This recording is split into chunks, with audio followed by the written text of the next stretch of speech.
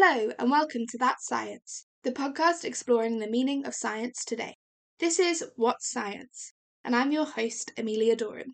Before we get into today's episode, I want to say a massive thank you to everyone who came down and supported my Pint of Science event this week.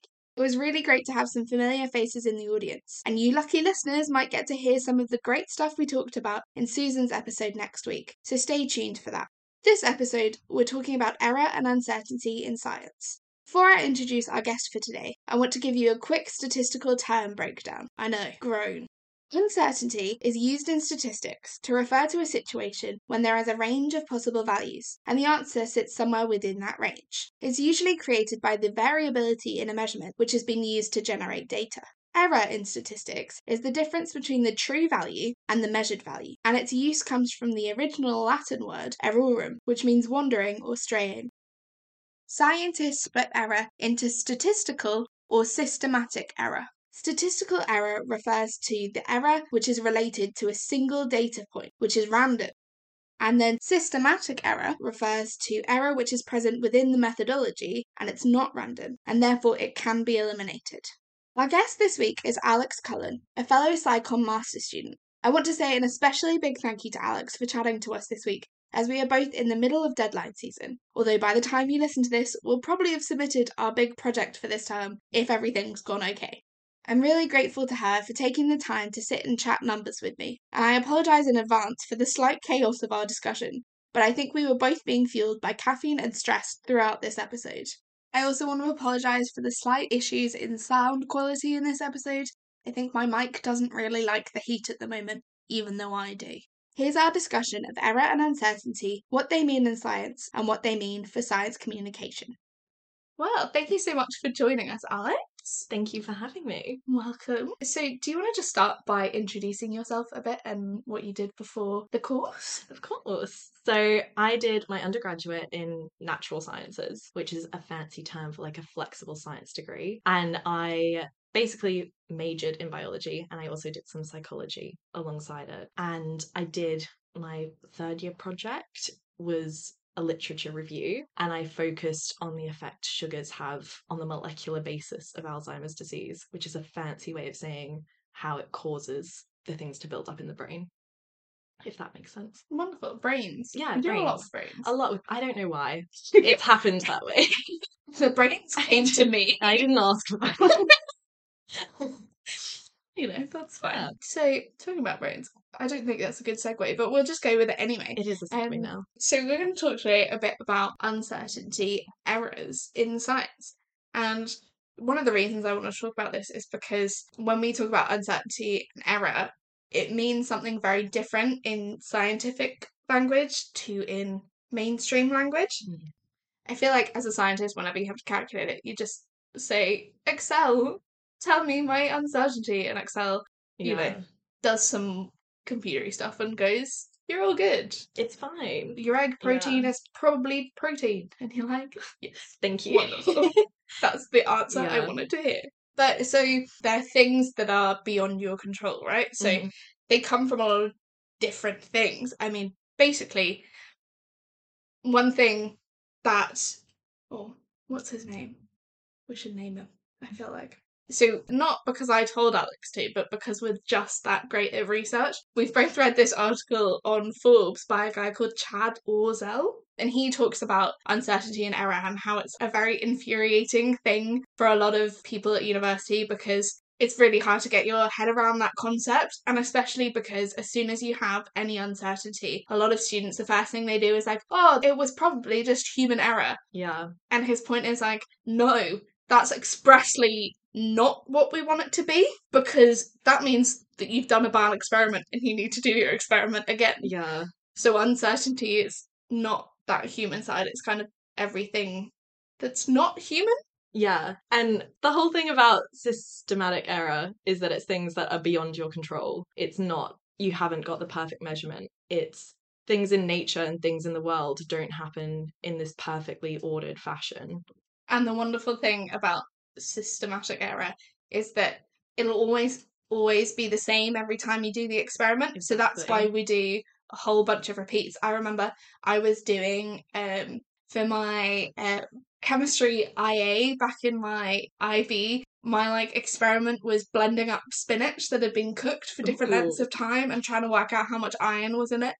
I don't want to say there was very much scientific accuracy in there overall. I remember calculating the uncertainty and being like, Ooh. oh!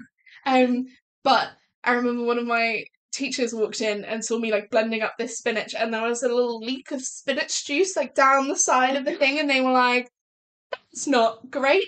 I was like, "I'll just make sure that that's there every time," and then There will always be a spinach leak. exactly. So that's the kind of systematic error, right? Just like as long as it always happens, It's so fine. we get rid of it, and Yeah. that's why we average everything. That's why you do Exactly. 3 tests and then average it. Yeah, it's why you have statistics. It's why, as much as no one likes them, they still exist and are still used. I think it's not a controversial thing to say no one likes this. Other than statisticians. who, yeah, but they get paid for it, so Yeah. it's like, fair enough. So that's one type of error. What's the other type of error, Alex? The other type of error is statistical error and statistical uncertainty. So that's what I would be more familiar with when we're talking about errors and uncertainty, because that is where you actually probably would get a number spat out at you that's telling you the difference in the numbers you're collecting and the error between those. So a really good example when I was researching for the podcast episode was about if you're dropping a ball on the floor and measuring the amount of time it takes for the ball to drop, the statistical error is what you're going to get out of the difference between the numbers when you're measuring that time it takes for the ball to hit the ground. So one time it might take 3 seconds, another time it might take 3.1 seconds, and that difference of the 0.1 second is your statistical uncertainty. So these types of uncertainty are kind of, as much as we wouldn't always discuss them when we talk about science, they're always present, right? Like every experiment that we do has some form of uncertainty associated with it. Yeah. And do you think that that is a good thing, a bad thing, and a different thing? Goodness, what a big question. I think it's a complex thing because it makes science not what it appears to be from the outside. So, like, when I was thinking about the kinds of things to say in this episode and the things that might come up, a big thing for me is that uncertainty is a complex concept when it comes to science, because the way science has built itself up as an institution means that it comes across as infallible, and the concept of uncertainty a bit iffy when you bring it up, because to other people it sounds like, well, it's not. Like, you can get things wrong. How can you be uncertain about science? It's meant to be right. You're meant to be able to prove these things. But I think it's important because that's not actually what science is, unfortunately. And it helps understand data. I really liked, again, the way that Chad put it. He said that all uncertainty is giving you a defined area. Like, we know that the answer is within this specific amount. Yeah. Whether that's, plus or minus 0.05% Yeah. or whatever it is. It's, instead of saying it could be anywhere, but we think it's here, it's saying we know it's like within this little box. Yeah. And then you can make your assumptions on that. And then the uncertainty is the size of that box, right? Yeah. So one of the reasons I'm quite proud on the podcast that we haven't talked a lot about the pandemic until this point, which we also applaud ourselves in class all the time when we're like, we haven't talked about the pandemic in like 3 weeks. Well done, everyone. But it was such a big thing during the pandemic. So we've spoken before, I think back in the very first episode when we talked about preprint of articles, and it was something massive that happened during the pandemic where research would be published with such and such a finding, and everyone would be like, wonderful, like we need to get that into public health messaging and everything. We need to get that all sorted and like apply that right now. And then scientists would look at that paper and say, but yeah, the uncertainty is like twice the value. Yeah, it's not significant. No, there's nothing about that where we're like, yeah, that's useful. Yeah. You used the word significant. I did use the word significant. And then there was a little bit of fear in your eyes and you were I like... knew you were going to bring it up. Statistical significance. So, what is significance? Great question. Statistical significance is how we judge whether the data is good, I would say, in very basic terms. When you're looking at data and you've done a stats test, you get the famous p-value, which is talked about in such blatant terms as if everyone knows what a p-value is in like other contexts outside of research papers. People will make a statement and then say, and the p-value was this. And to an outsider, it's bizarre that they don't consider people wouldn't know what that is. I also feel like P is just like It doesn't have, I don't, yeah. I think the symbol is actually rho, Yeah. but then it looks But like then a it's a P, P, so then we call and it a everyone P. says p-value. But also, then you're like, the p-value is why isn't it that value then if it's the significance? The significance, yeah. Nice. So statistical significance relates to the extent to which your data is due to random chance. And I guess in science we've agreed that you should have 95% certainty that your data isn't due to random chance. Yeah, so p-values would be p is less than 0.05, Yeah. and then they're like, so we can make Yay! all the fuss we want about our results because Yeah. they're significant. I also think it's really funny that pretty much all of science is like, yeah, 95. That's the one. Fine. Like, it's such an arbitrary number. Like, why isn't it 90? Yeah. Or why isn't it 99? Exactly. We just Why, went 95. 95. That's what most people got, so 95 it is. They were like, it's really hard to get To get above that, anything. so we're just gonna go with that one. Otherwise, no one will ever publish anything ever. Yeah, no, fair enough. But I think, all of those things, as I said, like, all of it is just there to say, this means something. Yeah. We can say with confidence, we can say, this is the thing in, whatever size the little box of uncertainty. Yeah. Obviously, the smaller you can get it, the more statistical significance you have, the better, because you can be like, this is the number to like 18, 19 decimal places. We want this. We've got it. We've got that. No one is going to be like, well, actually, I don't know if I agree with you making generalizations on that. If you've got 20 decimal points, Yeah. they're going to go, yeah, okay. I have a lot of discussions with people about how, science becomes something that feels like high and mighty and above human. human. It goes back to what we were talking about objectivity in terms of, like, science shouldn't be questioned. Yeah. This is a way of us saying, we know that there is always going to be something slightly off. Yeah. We don't rule the world as much as scientists like to think they do. We can't control gravity, birds, whatever it is. The weather. Can't control anything, to be nihilistic about it. Oh my god. But so it's a nice way to kind of say, okay, but we know that it's here. We know that it's this little box. It's like the rules that science allows itself to operate in. It's the basis behind the authority science has. Yeah, and I think being able to qualify, it's like, if someone stands up and tells you to jump off a cliff, you're going to go, what's no. the uncertainty? But if someone says, okay, but if you jump off this cliff, there's a nice big pool underneath, and also there's like dinosaurs coming, so if you don't jump off the cliff, you're bye-bye. This is the probability you will die. You'd go in those cases. Who's going first? I'll jump first. So I think it's that kind of thing where science is saying, okay, this is what we're telling you, and here's why we can tell you that that is a thing. Yeah. So it's almost like being held accountable. They're saying, hey, this is why I'm allowed to say what I want to say. Yeah. It's like the whole idea of confidence that comes in statistics. Like, you can be X amount confident in your data because of the statistical uncertainty and errors that you gain from it.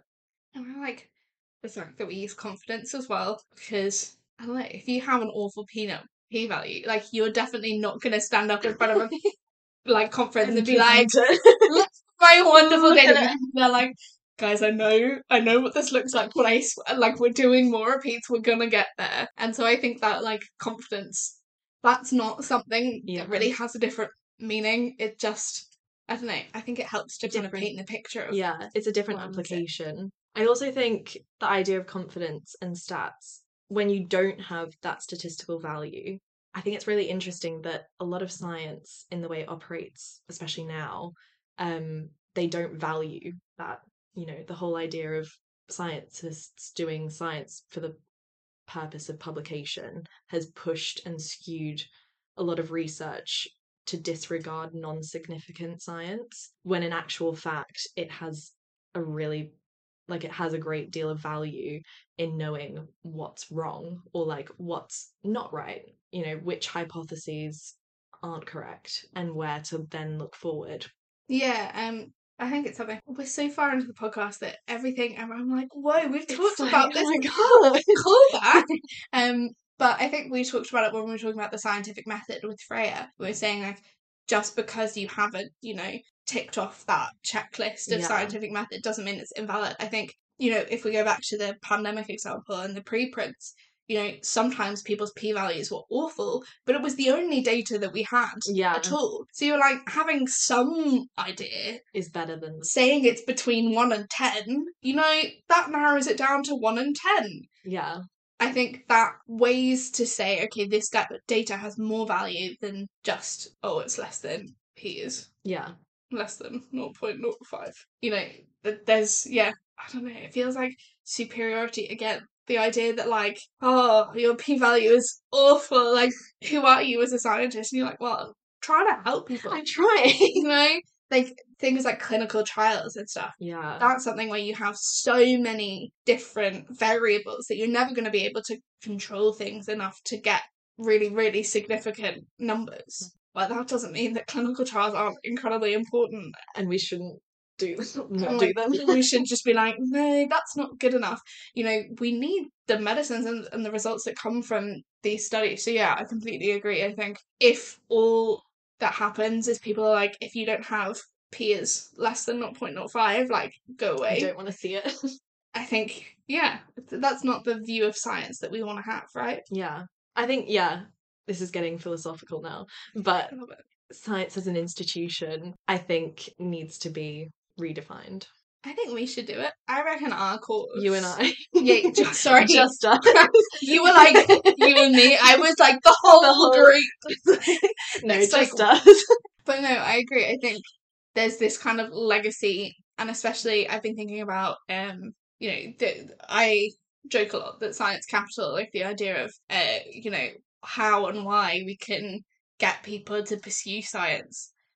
As much as it's a really nice thing and researchers talk about it in terms of equality and stuff, like, a lot of people just see it as like science is the worthwhile thing, so we need everyone to do science. And I think also this is saying like worthwhile science is only this top route, and actually it's like, it's not the way it should work. No, we don't want people sat there just doing the same thing over and over again until they've got a value if their experiment is awful. Yeah.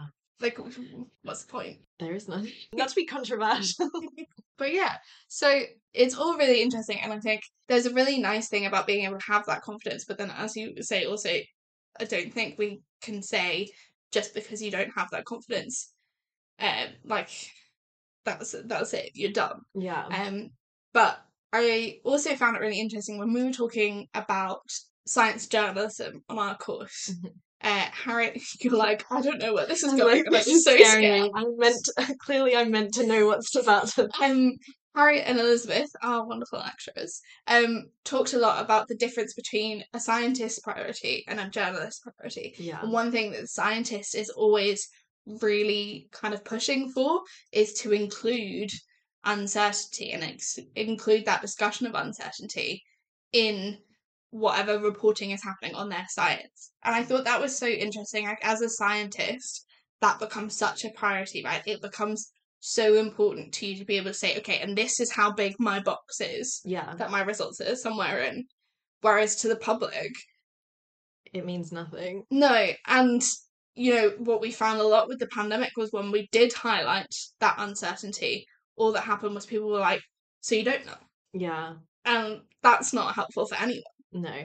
I think that comes back to, again, like, the flaw of science as an institution, and it also ties in, this is science communication at its finest, the concept of like transparency and trust, and the fact that science isn't the most transparent, not for anyone's fault, just as a collective.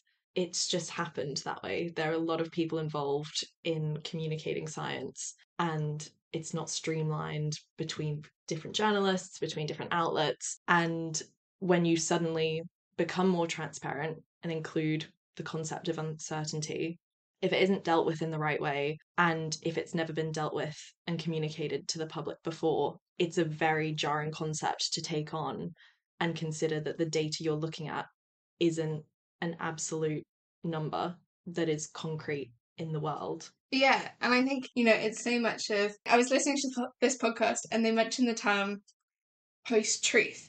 And it was something that I kind of forgot was a thing for a long time. But it is that kind of rhetoric, and people also talk about kind of anti-science rhetoric. Yeah. And I don't know how much I believe that. Like, I think there is still weight and belief holistically in truth. But I think there is this thing where we're both more aware and it's more public when people lie or things aren't true.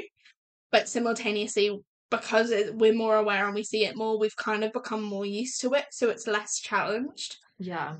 Even when you search up scientific uncertainty on Google, which I was doing, that's my, really highbrow research method before the podcast recording. But what comes up is mostly articles saying, well, we didn't know what was happening at the start of the pandemic, but now we know, but how do we deal when we don't know stuff? And I was like, yeah, that is a big part of, uncertainty, but that is the colloquial, like the mainstream use of uncertainty, right? That is not the scientific view of yeah, uncertainty. And I think it's one of those things where, because we use that same word into, even though, you can see where they both came from, yeah, the roots of both of them, they've become so polarized against each other that I don't think they really share much no, much definition at all. And so when we use those two exact same terms in such different ways, I think that in itself really lends to that like anti-science rhetoric, because it makes everyone a bit confused about what's happening. yeah. I think I also Googled scientific uncertainty into Google, and I thought it was really interesting that a lot of the articles that come up have these headlines saying science can never be certain and science has all these errors, and straight away you get a negative connotation associated with it, which in science isn't true. Until this podcast, like prior experience with the term uncertainty in science was just something I learnt and accepted, which again, I studied science, that was gonna happen anyway. Like when you go into science, it's just a term you become familiar with. But at the same time, understanding it from a science perspective, understanding the use and the application it has in science, it's never then been something I've questioned and thought, oh, well, science has no use then. I think the problem is that we see uncertainty as a bad thing, and like the mainstream, right? If you're Yeah. uncertain, that's not good. And I agree with that. Like, as far as possible, whatever you're doing, you want to be sure about Yeah. it. I feel like that's, not a That's the controversial aim. thing, but again, it's something that Chad said in his article, like actually the connotation that we use it in science is, the more defined your uncertainty is, the better. Yeah. Because you know what you don't know. Almost, you've said specifically, I know everything up until this point. I don't know, it's that certainty to me, and the fact that we use uncertainty when really what we're talking about is how certain we are. Yeah. I think that's where that connotation comes in. And we can't just say, right, everyone, scientists, all sit down, listen up, we're going to stop using We're not uncertainty. using that anymore. But it is such a challenge, because how do you need such effective science literacy campaigns to be like, when we use uncertainty, like, folks, that's not what we mean. We're not saying we don't know. We're saying we are almost certain up until this point. Yeah. We're 95% certain, rather, because we frame it as it's less than this Yeah. chance of being random, rather than we're this percent certain. Yeah. Like, we frame it in that loss framing rather than that gain framing. So I think that's interesting, that how that will contribute to that idea that we don't know what we're talking about, because we talk about uncertainty, and if we're talking about uncertainty, then we can't know what we're talking about. Yeah. And also, like, if you mention, I think, kind of what we've been saying, if you say the word uncertainty, that's such a negative word. How is anyone going to read or take any message after that word in an article with any positive view? no matter how you frame it. Yeah, I think it's one of those just kind of like, I mean, we're not, sorry, Alex, just in case you thought we're not going to solve this today. Well, I mean, maybe. maybe. Maybe. But I think it's just, yeah, it's one of those things that you kind of, I don't know what the solution is. Is the solution trying to educate the public as far as we can on why we use that term? Is the solution trying to change that accepted scientific term into something that reflects it better? I don't know what the answer is, but I do. Well, I have 2 points that could help with this, if you want my thoughts. I'm so glad you asked. 2 things that would help with communicating it to people outside of science. One is the fact that we quantify uncertainty. We can tell you how certain we are.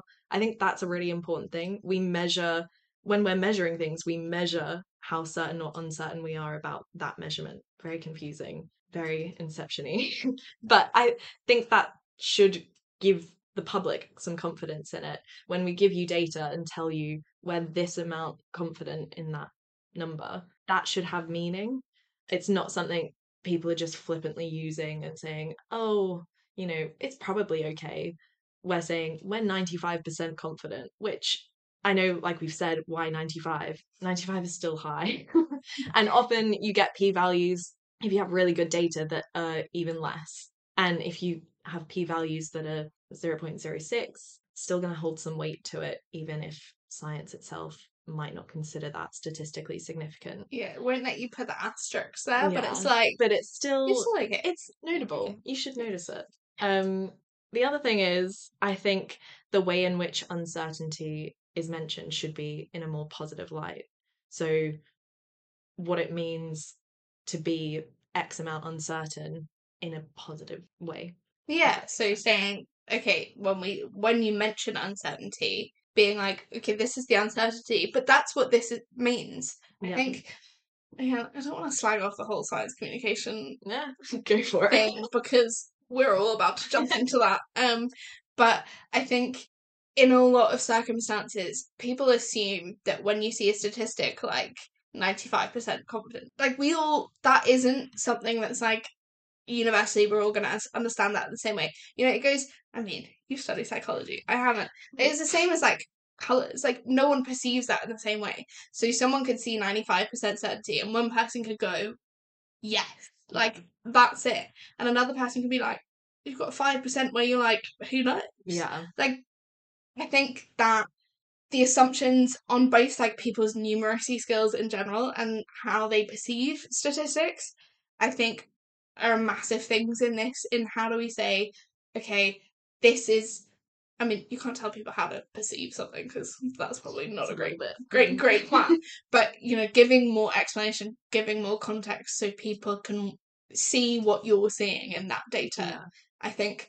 I mean, that's the purpose of science communication. Exactly. Maybe. I think that goes back to as well, like the role science communicators, science journalists have. I don't think they place enough weight on communicating data, which is understandable because it's complex. If you haven't studied stats, it's the type of thing you do just wash over. And from their perspective, from an editor's perspective, it's the kind of thing you're probably thinking the audience you're writing to isn't interested in or doesn't understand. But I don't think that should stop them from giving that explanation anyway. I think it's something that needs to be more present in articles talking about science, because if it becomes more commonplace. The more people understand it, the more people talk about it, know about what uncertainty is, the less you're going to get those anti-science views towards science as soon as the word uncertainty is mentioned. Yeah, and I think, it is already becoming something that's more frequent. You've got mainstream BBC4 shows like More or Less, and I see a lot of Twitter threads. I mean, obviously my Twitter is slightly slanted towards science communication. To good communication. But you see a lot of Twitter threads that are like, statistic was in the news. Let's just break it down and see where it comes from. And I think all of those things are just trying to say, you see a number, think about that number. Like, what does that number mean? And I think I was about to say, the public should think more, and that is not what I mean. But just like, I think science and science journalists are quite guilty of just being like, here's the numbers. Yeah. You know what the numbers You can deal with that. You take the numbers and we'll tell you they're good and you'll go, yes. I think we should all just be a bit like, maybe we should let people, understand why you're saying they're good. Yeah. I think, let's not baby people into saying, trust me. Like, let the numbers, let them understand the numbers. Yeah. And then they will make their own opinion. And if they understand the numbers correctly, it'll probably be the same opinion you have. Because the whole point of science is that we're not going to be saying, hey, you know how my statistics say that eggs are round? Yeah, well, eggs are square. Ideally, your scientific claim is going to be based on that statistic. So if people understand those statistics, they'll go, yeah, I can see why you're making that claim. Yeah. And I think, that's the aim. That is the goal of all science. Perfect. Well, there we go. We've sorted some science communication goals for ourselves as, soon to be science communicators, so that's not stressful at all. But thank you so much for coming and chatting, and I'm really sorry that I made you talk about statistics. You should be, but thank you for having me. Again, thanks to Alex for joining us this episode, especially as a self-confessed stats hater. If you'd like to explore anything we discussed today in more detail, please check out the show notes for some resources. Make sure you're following us on social media for behind-the-scenes updates, outtakes, and whatever else we can actually remember to post. And tune in next week for Susan's episode of Is That Science, where yours truly may or may not be making a guest appearance. Thanks for listening!